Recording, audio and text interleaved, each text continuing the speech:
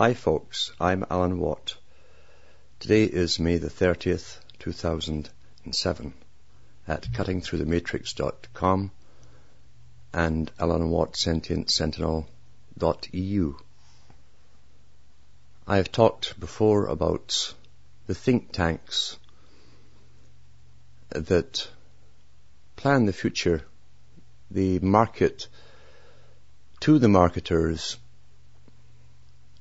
the ideas that shape our minds towards a planned future. There are different think tanks to deal with different classes of people. There are different think tanks which deal with age groups. There are think tanks which deal with gender groups and subcultures. Everyone is marketed to in turn to ensure that the group that you believe you belong to, that which you identify with,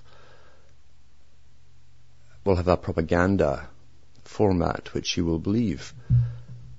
Therefore, as you grow up, you live your life and grow old, regardless of the incredible changes that just seem to happen, and nothing does just seem to happen because everything takes long planning and finance and bureaucracies to get the ideas to the public, you will accept those ideas as being natural.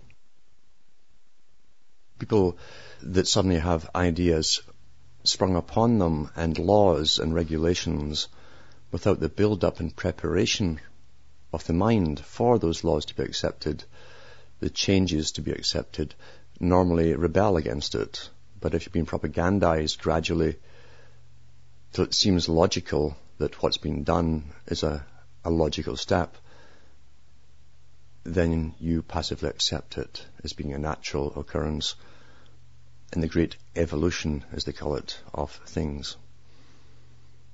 Think tanks are just like the CIA or MI6 or Mossad or any of the other intelligence agencies. They have a layered strata, a degreed system of need to know, compartmentalization. Those who get up the ladder know what not to ask their superiors. They take it as a given that they will be told if they need to be told, and they don't ask questions. That's a prerequisite of the mentality necessary to work in these big organizations. At the top we have the foundations, the great foundations. In order for all of the think tanks to work in their own specialized area and yet mesh network with the other organizations, you have a pyramid structure where you had just a few and ultimately one big think tank at the top that passes the ideas on to the various organizations that specialize in parts of it. That's why everything comes together worldwide at the same time. When you see laws being passed, especially now with the environment and so on, they have the same agencies across the whole planet within governments, and they have NGO organizations, non-governmental organizations working in concert with it. And then you have the media who give out the same propaganda about the same topics across the planet at the same time. At the top, you'll have clubs like the Club of Rome, the foundations which were set up under their present guise in the 1950s. They plan the future. They simply met in Rome. They love different places to meet. Look at the organizations belonging to the United Nations and look at the big places where they meet. They're always the same places where they sign the big treaties, because there's an old history to all of this, an old history of empires and ancient empires and present empires.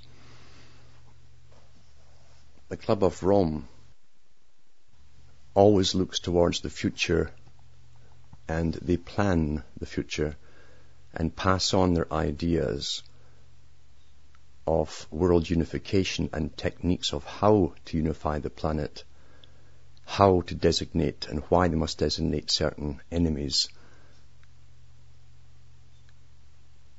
The think tanks pick up on this and they simply work on it and find ways to market it to the public through education, right from the children, kindergarten, right up through to the adult level on television, and they insert lots of stuff too in fiction and dramas, little ideas that you start to repeat, little phrases and buzzwords, slogans really, as Lenin called them.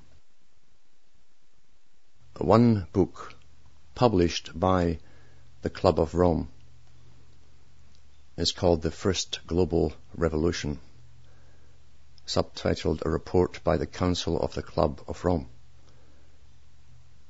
The authors were the founders, Alexander King and Bertrand Schneider. At least these were the front men, because there are bigger guys behind them. Put out by Pantheon Books, Pantheon. And this was published in New York, 1991. The ISBN number to order is 0-679-73825-8. And this is the first edition I have of this one. On page 104, the chapter is called The Vacuum. The vacuum. Now listen carefully how they lead up to something, because persuasion is a propagandic technique. There's an art which was taught in ancient times of rhetoric and logic to bring the listeners along a course of thinking, as Plato would do it in his dialogues. And you'll see the techniques there. By the adding of certain information, the omission is very important of other parts of the information, because you want the perception at the very end to be the one that you project to them. These are arts and techniques. The vacuum. Order in society is determined by the cohesion of its members. Until the middle of our century, this was normally ensured by a natural patriotism, a sense of belonging to the community, reinforced by a moral discipline exerted by religion and respect for the state and its leaders, however remote they might be from the people. So you have an admission in there. They've always understood, because these characters have archives of previous generations going back into the mists of time. And they're telling you a truth here, that order is determined by the cohesion of its members, but really enforced by religion and leaders, meaning the dominant minority that always exists at the top of any system. He says, meanwhile, generalized religious faith has evaporated in many countries. Respect for the political process has also faded, owing partly to the media, leading to indifference, if not hostility, and partly to the inadequacy of the political parties in facing real problems. Minorities are less and less willing to respect the decisions of the majority. Thus, a vacuum has been created in which both order and objectives in society are being corroded. Today's approach is superficial. It is based on current events and dangers as they are perceived, and on crisis government attempts to eliminate symptoms of causes that have not been diagnosed. This is the way we are setting the scene for mankind's encounter with the planet. Very important little statement. This is the way we are setting the scene for mankind's encounter with the planet. We look in vain for wisdom, The opposition between the two ideologies that have dominated the century has collapsed, forming their own vacuum and leaving nothing but crass materialism. Nothing within the governmental system and its decision-making process seems capable of opposing or modifying these trends, which raise questions about our common future and indeed about the very survival of the race. Now, very important again, the race. You'll find in high Masonry and Theosophy, they talk about the race. The race. It means a lot more than what it does to the average reader here. We must ask whether these are signs of an individual and collective resignation in face of the vastness of the task facing humanity and the urgent need for action. Or is this a sign of lack of imagination and incapacity to invent new ways and new means which will measure up to the globalization of the problems? The task is indeed formidable, but if we show no sign of accepting its challenge, the people may well panic, lose faith in their leaders, give in to fear, and offer support to those extremists who know well how to turn popular fear to their own advantage with incendiary, charismatic speeches. Now, these guys know that because they've used these techniques down through the past. They've used the psychopaths of other countries to become leaders, always with the idea that they're on a chessboard to begin with, and they've planned the end of this charismatic character after they give him a few years of rampage. They understand it because those at the top are psychopaths themselves. It is a law of nature. Now here again, they're always about laws of nature. You'll see this first occurring in the Rosicrucian manifestos of the 1500s. It is a law of nature, capital N, very important, that any vacuum will be filled and therefore eliminated unless this is physically prevented. Nature, again, capital N, as the saying goes, abhors a vacuum. And people as children of nature, so we're people and children, you see. Whenever you accept that little statement that you're a child, we are the children of the world type of thing, you're actually putting yourself in an immature setting, a capacity, therefore you're being subordinate, and the experts then roll over your heads and you accept what they say. This is the psychological techniques we're reading here. How then is the vacuum to be eliminated? Like the black holes of space which suck in everything that approaches, the vacuum of society seems to attract the best and the worst at random. We can but hope that the semi-chaos which is now taking over will eventually provide the material for a self-organized system with new possibilities. The system is not yet hopeless, but human wisdom must be marshaled quickly if we are to survive. Now this is the fear tactics again, and they'll explain why they're using it in their own words, the fear tactics. You must always create fear in the public to get them to go along with your agenda. That's how it works at the top. And yet remember, this think tank is a top think tank that comes up with these ideas and puts them out to the other lower think tanks. How simple things were when, with Brezhnev, a European leader, confided, half seriously and half ironically, the collapse of communism in the Eastern European countries and the Soviet Union constitutes a major and unsettling factor in this coming turn of the century. The new hands that are to be dealt in the card game of politics are unlikely to be assessed at their true value or their potential consequences evaluated until at least 2 or 3 decades have gone by. The implosion of the ideology that dominated the greater part of the 20th century was certainly spectacular, but was by no means the only one. It coincides with the end of the American dream, which lost its credibility with the painful Vietnam War that deeply scarred the collective conscience, with the failure of Challenger, Hispanic migration, poverty within plenty, drugs, violence and AIDS, and the fact that the melting pot no longer works.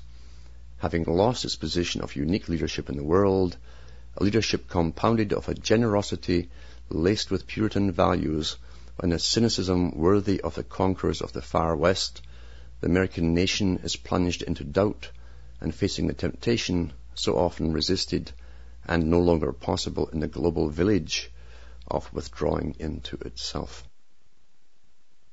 So here's your premise, you see. The American dream is over. We're now in the nightmare. They pick up on Vietnam, which was a set-up to begin with, to do exactly what it was meant to do, which was to scar, as he says, the collective conscience.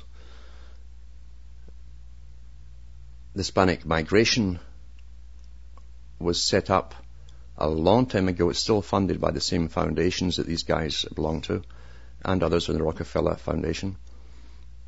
And they started writing about that in 1900. They would bring this upon the US at the end of the millennium.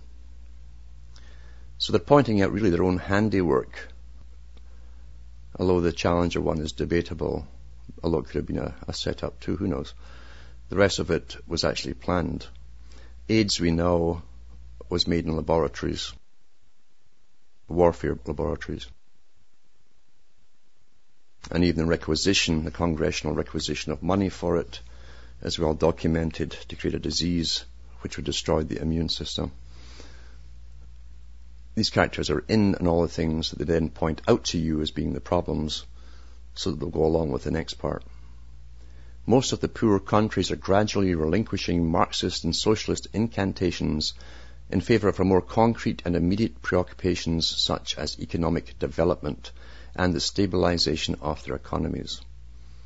Capitalist and free market economies have found it necessary to make adjustments for them to survive socially, while socialist systems also made adjustments belatedly but did not survive.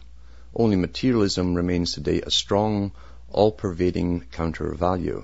The grand political and economic theories which motivated the action of some and aroused the opposition of others appear to have run their course. It is not easy to stimulate universal debate on ideas, but the lack of attempts to do so still further deepens the vacuum. There is pressing need for such a debate, and the multitudinous occasions for international encounters with their cross-cultural discussions should indicate new and more global thinking.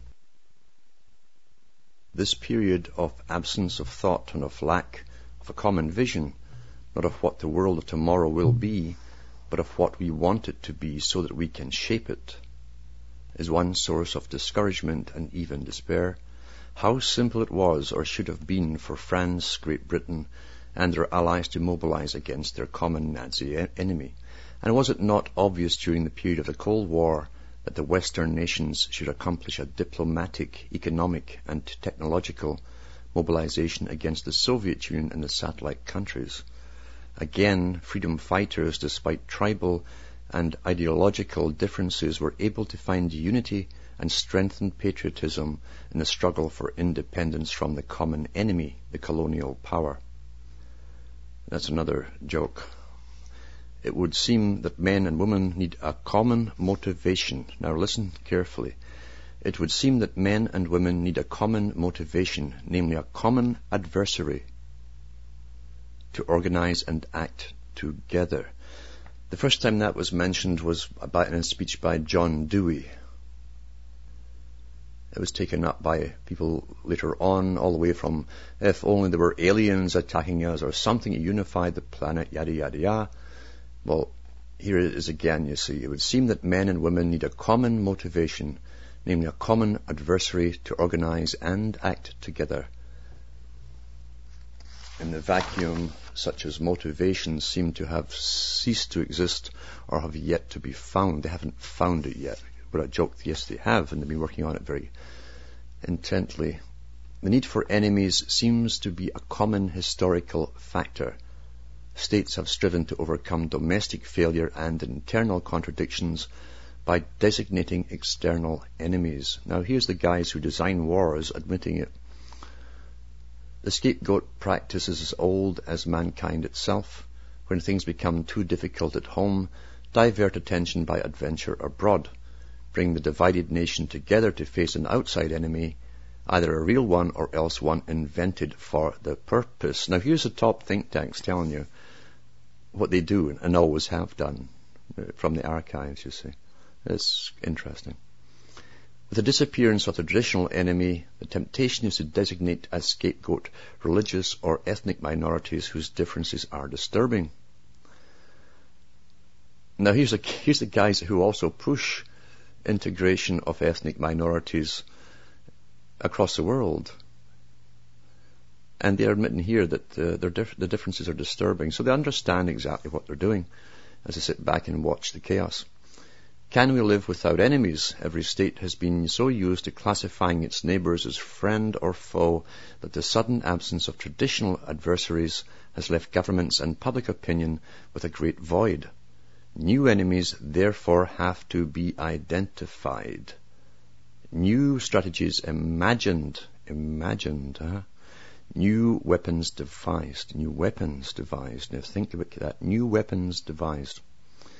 The new enemies may have changed in nature and location, but they are no less real. They threaten the whole human race, and their names are pollution, water shortage, famine, malnutrition, illiteracy, unemployment. However, it appears that awareness of the new enemies is as yet insufficient to elicit world cohesion and solidarity for the fight. Also, the collapse of the ideologies has removed some of the necessary points of reference. So here's the characters telling you their plan here, you see. Two axes of reference have made possible political evolution that has shaken the world these last years and led to the downfall of many dictatorships. These are human rights and democracy. We shall analyze their strengths and limitations.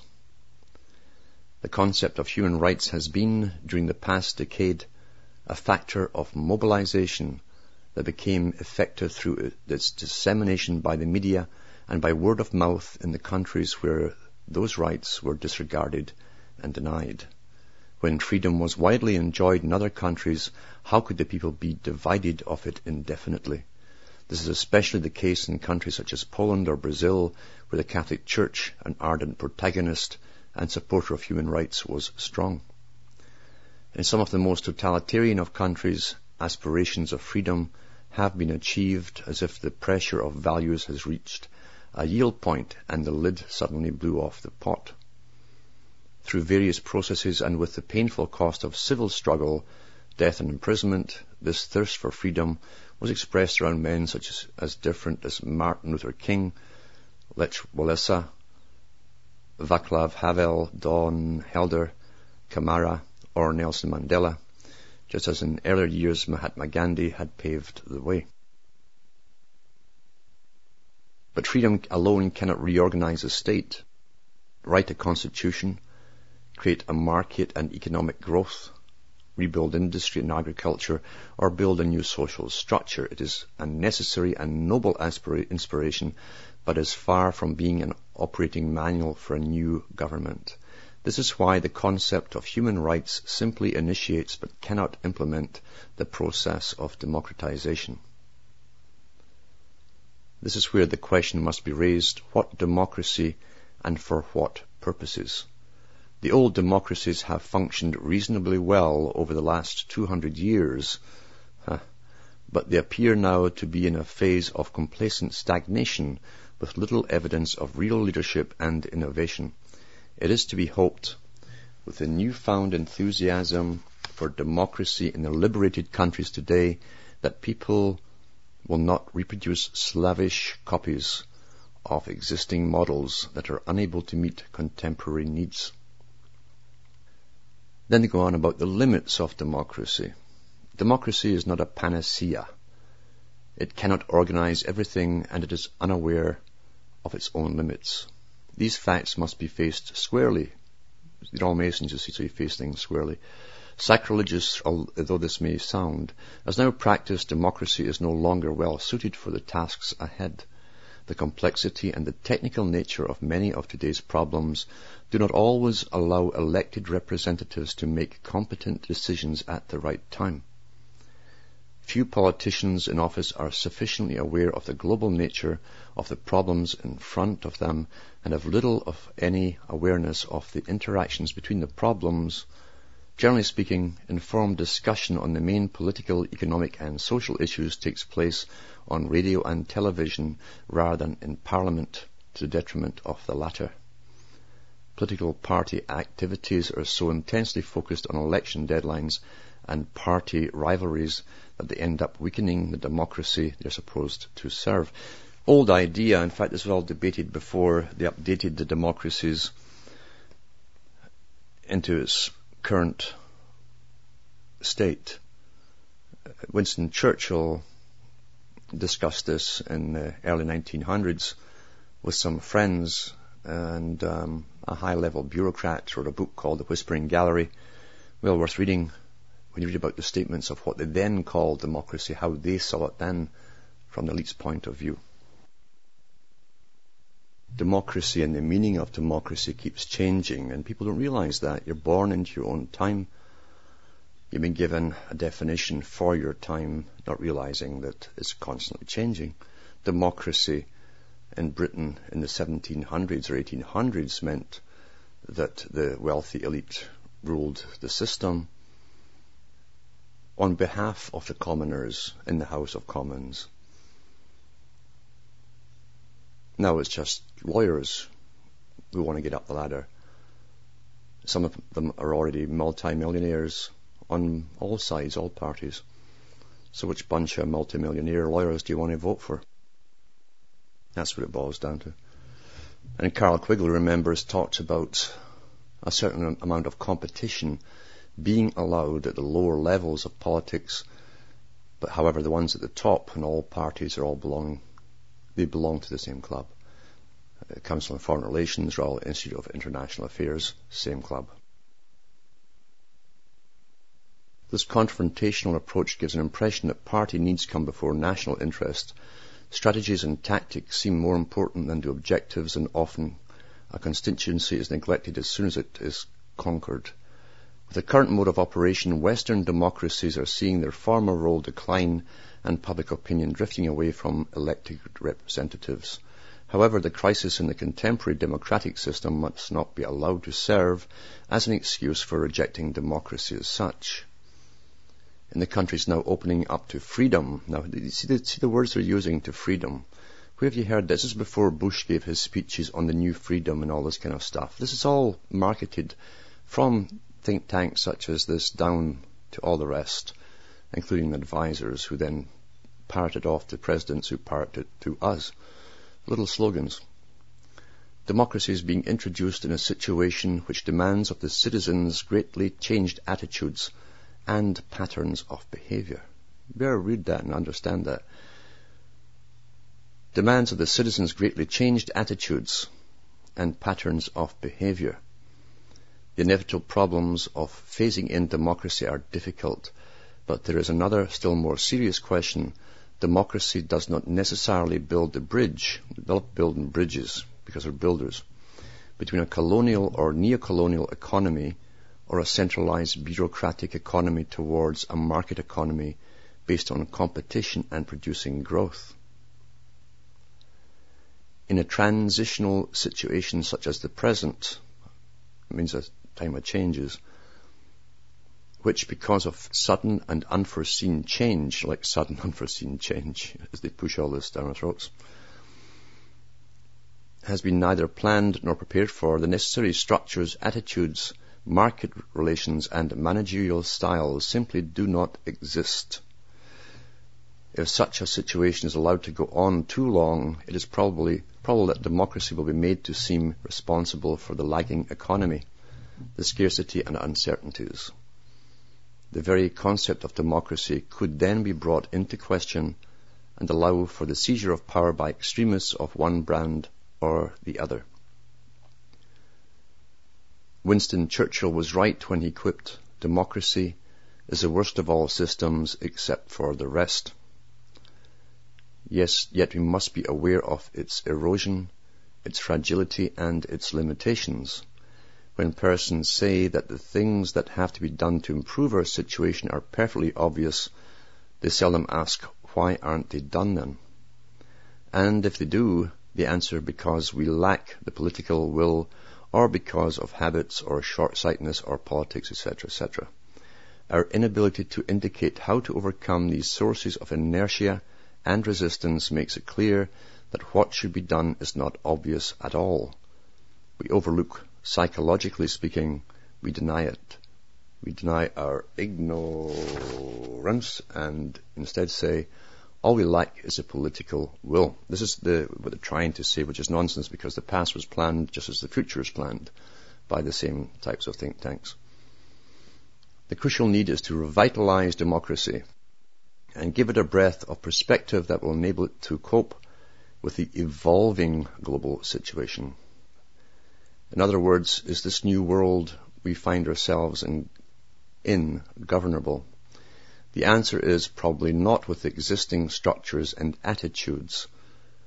Have we gathered the necessary means and wisdom to make decisions on the scale of the world problematique, taking into account the exigencies of our time? There is an increasingly evident contradiction between the urgency of making some decisions and the democratic procedure founded on various dialogues such as parliamentary debate, public debate, and negotiations with trade unions or professional organizations. The obvious advantage of this procedure is its achievement of consensus. That's what they're after, consensus. Its disadvantage lies in the time it takes, especially at the international level. Now, here's the crux of the thing, is this guy is leading you up to a perception that you're supposed to glean from this or arrive at. And it was put forth by Maggie Thatcher in a speech she gave at Massey Hall, one of many speeches across the world, entitled The New World Order, when she discussed the war that would have to come on religion, especially fundamentalist orthodox religions. She mentioned too, at the time, that she and many other ex-prime ministers, presidents, and dictators, leaders of countries, never leave office. They belong to a higher organization that works behind the scenes, networks with each other, because democracy, you see, is too slow. The public show that we get is too slow. And that's really what they're pushing towards, the need for private organizations of experts, skilled people, to move quickly, more swiftly than democratic debates. And that's what we have today, in fact. We've had them for a long time, in reality. This book here partly is to get the public or the think tanks that will then implement these ideas and market them to newspapers and journalists to then market it back to us, is to get them to go along with this, to see the reasoning in it, the reasonableness in it, in fact. Time in these matters has acquired a deep ethical content. The costs of delay are monstrous in terms of human life and hardship, as well as the resources. The slowness of decision in a democratic system is particularly damaging at the international level. When dictators attack and international policing is required, delays of decisions can be fatal. In other words, sending armies is now policing, you see. It sounds better. The problem then is to invent instruments of governance, capable of mastering change without violence and of maintaining a quality of peace which encourages rather than inhibits a state of security, fairness and fulfilling growth for individuals and societies alike. Not only do we have to find better means of governance at national and international levels, but we have also determined the characteristics of a capacity to govern. Global governance in our vocabulary does not imply a global government. but rather the institutions of cooperation, coordination, and common action between durable sovereign states. Now, this is like a preamble in a sense, which is more important because you don't understand the preambles and the definitions of words which they give you. When they're using it in their context, it can mean something different to you. They're giving you the definition that they use at the United Nations here, because they run the United Nations. Global governance in our vocabulary does not imply a global government, but rather the institutions of cooperation, coordination, and common action between durable sovereign states. In other words, the system that has been set up and is to be the modus operandi of the future is your public-private cooperation. And that really is what the UN, with all of its non-governmental organizations and think tanks and associated foundations, is. It's a form of collective expert government combined, you see. We already have it. It's in place and it's been here for a while. It goes on to state that people and nations are beginning to agree to take next steps together. However, they're carefully avoiding to agree on why they are agreeing. This seems to be happening by practical consensus procedures rather than by formal voting of instructed governmental representatives. Many international functions, especially those requiring the most foresight and operational flexibility, can be carried out through non-governmental arrangements. Now that's how the Soviet system was run, with non-governmental organizations. This is the new worldwide Soviet, as Gorbachev talked about in his last speech while he was in the Soviet Union as president. In many fields, governments have already come to realize that effective deployment of their most cherished right, their sovereignty, requires that it be pooled with the sovereignty of other nations in order to do things that none of them can do alone. In this sense, cooperation does not mean relinquishing sovereignty, but rather exerting it through joint action instead of losing it or just not using it. Whether on the international scale, at the national level, or that of the corporation, the problem of governance presents itself in new terms. The growing complexity of the world and of its problems makes it necessary to have a complete grasp on tremendous amounts of information before coming to a decision.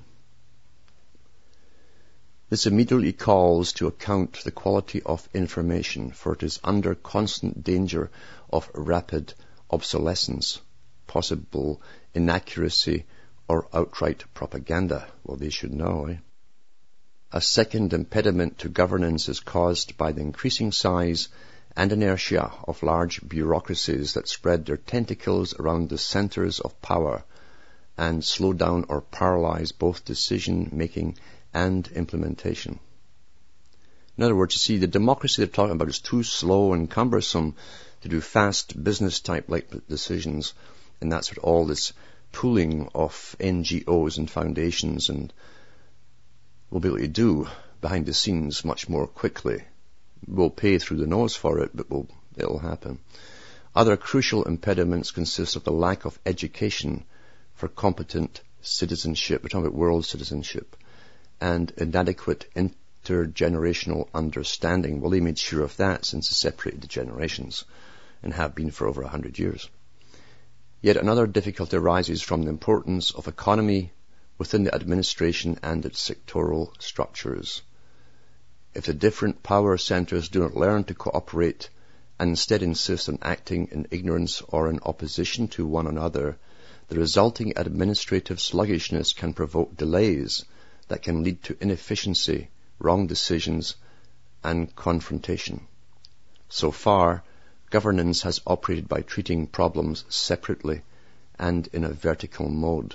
Today, the interaction between problems is such that no single issue can even be approached, to say nothing of resolved, outside of the framework of the problematique. This in turn demands leaders of a new kind, capable of treating problems both horizontally and vertically. The compass and square. In the world that is emerging, decision-making can no longer be the monopoly of governments and their departments working in, yes, a vacuum. There is need to bring many partners into the process, business and industry, research institutions, scientists, non-governmental organizations, and private organizations. Very democratic, isn't it? Very democratic. So that the widest available experience and skill is available. And of course, an enlightened public support. So all you have to do as a member of the public is support all these private organizations. An enlightened public support aware of the new needs and of the possible consequences would be essential. A dynamic world needs an effective nervous system at the grassroots level. We're all nervous right enough at the grassroots. We certainly are nervous. Not only to ensure the widest range of inputs, but to make possible the identification of all citizens with a common process of governance. We've all to get brainwashed into it as though it's normal. In the present vacuous situation, lack of identification of people with the processes of society is expressed as indifference, skepticism, or outright rejection of governments and political parties, seen as having little control over the problems of our times. These attitudes are indicated by a decreasing rate of participation in elections. Well, they've known all that. In fact, they wrote about that during the so-called Cold War at the beginning, of how they would gradually indoctrinate the public into being indifferent to what the ones at the top that really ran government were actually doing. And that's the effect of it. So what they complain about is the system that they had before, these same people had before in place, because it served its purpose at the time. They then use its obsolescence to show you why they must go into the next phase that, again, keeps the same people and families in power. Now listen to this last part as they sum it up in this chapter. Now remember, going back when they said that great movements and great things that happened in society, in the world, where people worked together towards common causes. Mind you, they gave us the common causes to work for. They never turned out to be exactly what we thought they were. But those guys that planned it certainly understood it. So in other words, they can't get great things happening without either, as Gorbachev said, a religious movement or something really to believe in. It becomes a dogma. That's when we all work together, like communism did, that when the ordinary folk thought they were going to create a utopia, never knowing that 200 families had moved in at the beginning to take over what became the Soviet Union. And they still run Russia today. So here it is, summing it up. This is what all this is meant to lead your mind to, coming to their conclusion.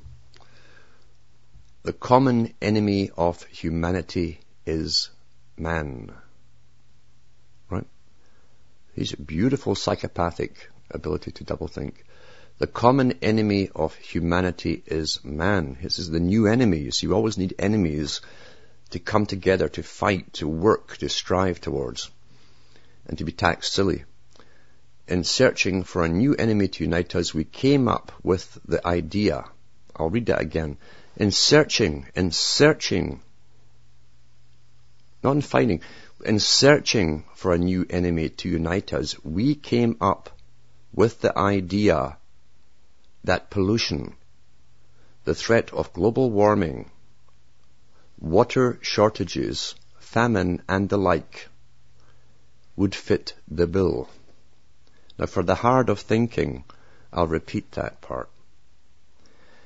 In search for a new enemy to unite us, we came up with the idea that pollution, the threat of global warming, water shortages, famine, and the like would fit the bill. That should be chiseled in your stone or painted on your living room walls you could read every day. Because if you forget this, you'll fall for everything else that just comes your way in your lifetime. To continue, in their totality and in their interactions, these phenomena do constitute a common threat which demands the solidarity. So the goal is solidarity, like a religious movement, of all peoples. But in designating them as the enemy, we fall into the trap about which we have already warned, namely mistaking symptoms for causes. All these dangers are caused by human intervention, and it is only through changed attitudes and behavior that they can be overcome. Behavior changes, behavior modification, you see. Then they sum it up. The real enemy, which they've chosen, remember, to make you believe in, the real enemy then is humanity itself. This is the summary of a religion that's been indoctrinated and has been over the years, many years, which will bring in their new idealized society. But we have to believe in it like a religion to make it happen. And you think that your governments are making all these decisions for you. Since the 1960s, massive funding went into preaching the new environmentalism, the Gaia worship, the overpopulation, the sky is falling attitudes that we've been brought along with. And now you do have a generation that's grown up hearing nothing but this, who believe it's all true. Their reality is induced through propaganda and indoctrination, and reinforced by further propaganda, ongoing propaganda. A term they used in circles at the top back in the 1940s and 30s even. They called it continuing education. That was their couching term for it, which would confuse Joe Average, but it literally meant beginning with early childhood indoctrination at school and furthered down through time with newspapers, magazines, the radio, and eventually television to reinforce the original lies. Until Joe Average and Jane Average thinks it's all real. And they behave accordingly. No different than the way religion was used before that, where you'd run through the forest terrified of all the demons behind every tree and shadows as the sun would move and cast the shadows. And it would get dark and you'd run into that big church where it's full of light and God was there to dispel all the darkness. Made you feel better and safe, and you clung to the holy men because they could save you. Any reality can be induced, given time, reinforcement, and promulgated from the top down, as the ancients talked about in Greece, when they discussed this many times in the writings of various philosophers. How many generations have lived, died, fought in wars, had moments of pleasure and masses of misery, never knowing that the reality and their belief system and everything else was given by a small dominant minority with the histories of the ages and the sciences therein. Nothing has changed. Eventually you will see children who will volunteer for sterilization, thinking they're doing the world a great deed. Or if they're singled out because they will be told, and this is coming, it's been discussed and written about and published, that they have defective genes. They might even have an allergy, my. And they shouldn't really put that on to another generation of inflicting misery. You'll see the first generation being enhanced, as they call it. That was put forth to the public through fiction again, the Star Trek series and the eventual space station one, or what they called it. Genetic enhancement. See the movie Gattaca. Good predictive programming. But they will volunteer for sterilization and probably get some benefits, social benefits, if they go ahead and do this. Ultimately, of course, they won't need humans to breed at the low levels. I've discussed this and published it too. As Galton Darwin talked about Charles, he talked about the elite not altering themselves or altering their brains because they must retain survival capabilities and instincts, since they will be steering the ship of Earth. But as Kessler said, or Kostler, who, by the way, follows so-called leading of the left wing, worked for MI6, declassified now. He said that the masses of people won't need their survival capabilities because the state will be making their decisions for them.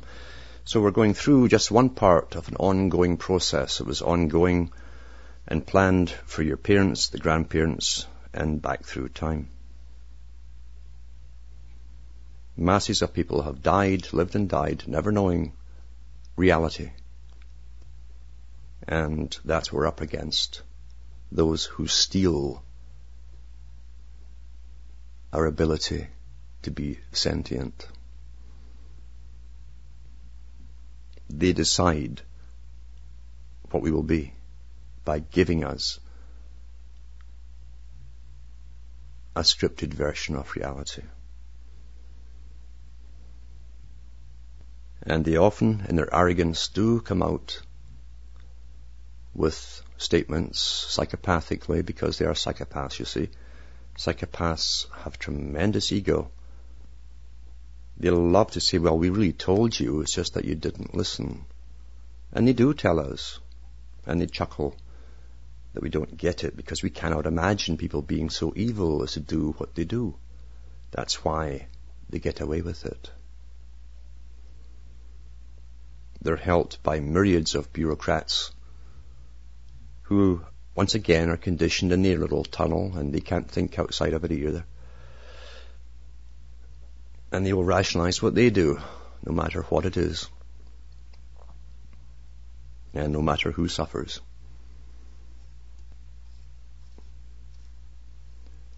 Get the book, read through it, and you certainly will learn by their own admissions that the reality you've had and the one they're going to give you was designed by them. From Hamish and myself, it's good night. And may your God or your gods go with you.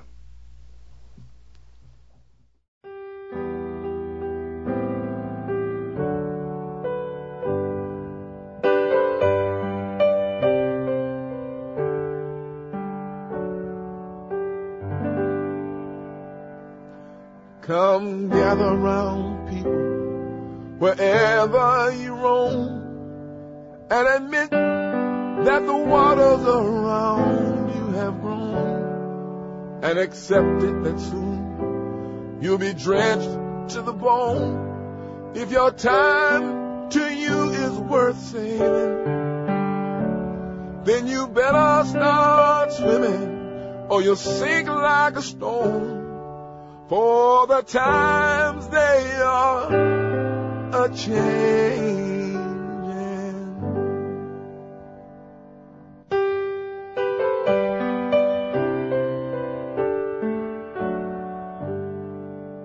Come writers and critics who prophesize with your pen, and keep your eyes wide open, the chance won't come again.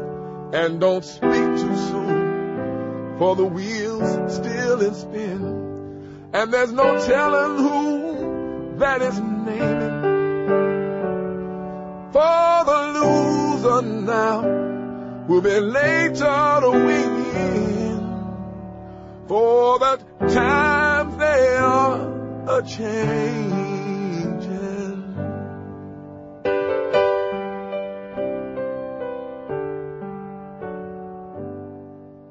Come senators, congressmen, please heed the call.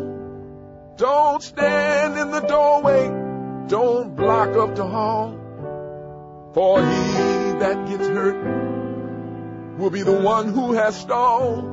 There's a battle outside and it's raging. It'll soon shake your windows and rattle your walls, for the times they are a-changing.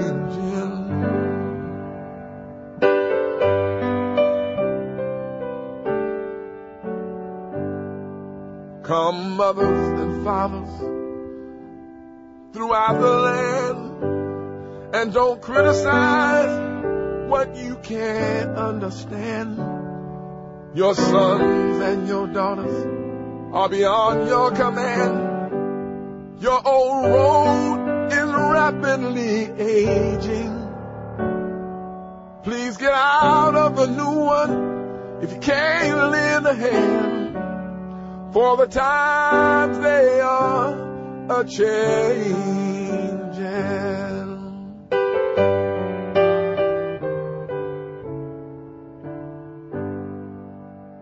The line is drawn and the curse it is cast. The slow one now will later be fast, and the present now will later be past, and the order is rapidly fading, and the first one now will later be last, for the times they are a-changing.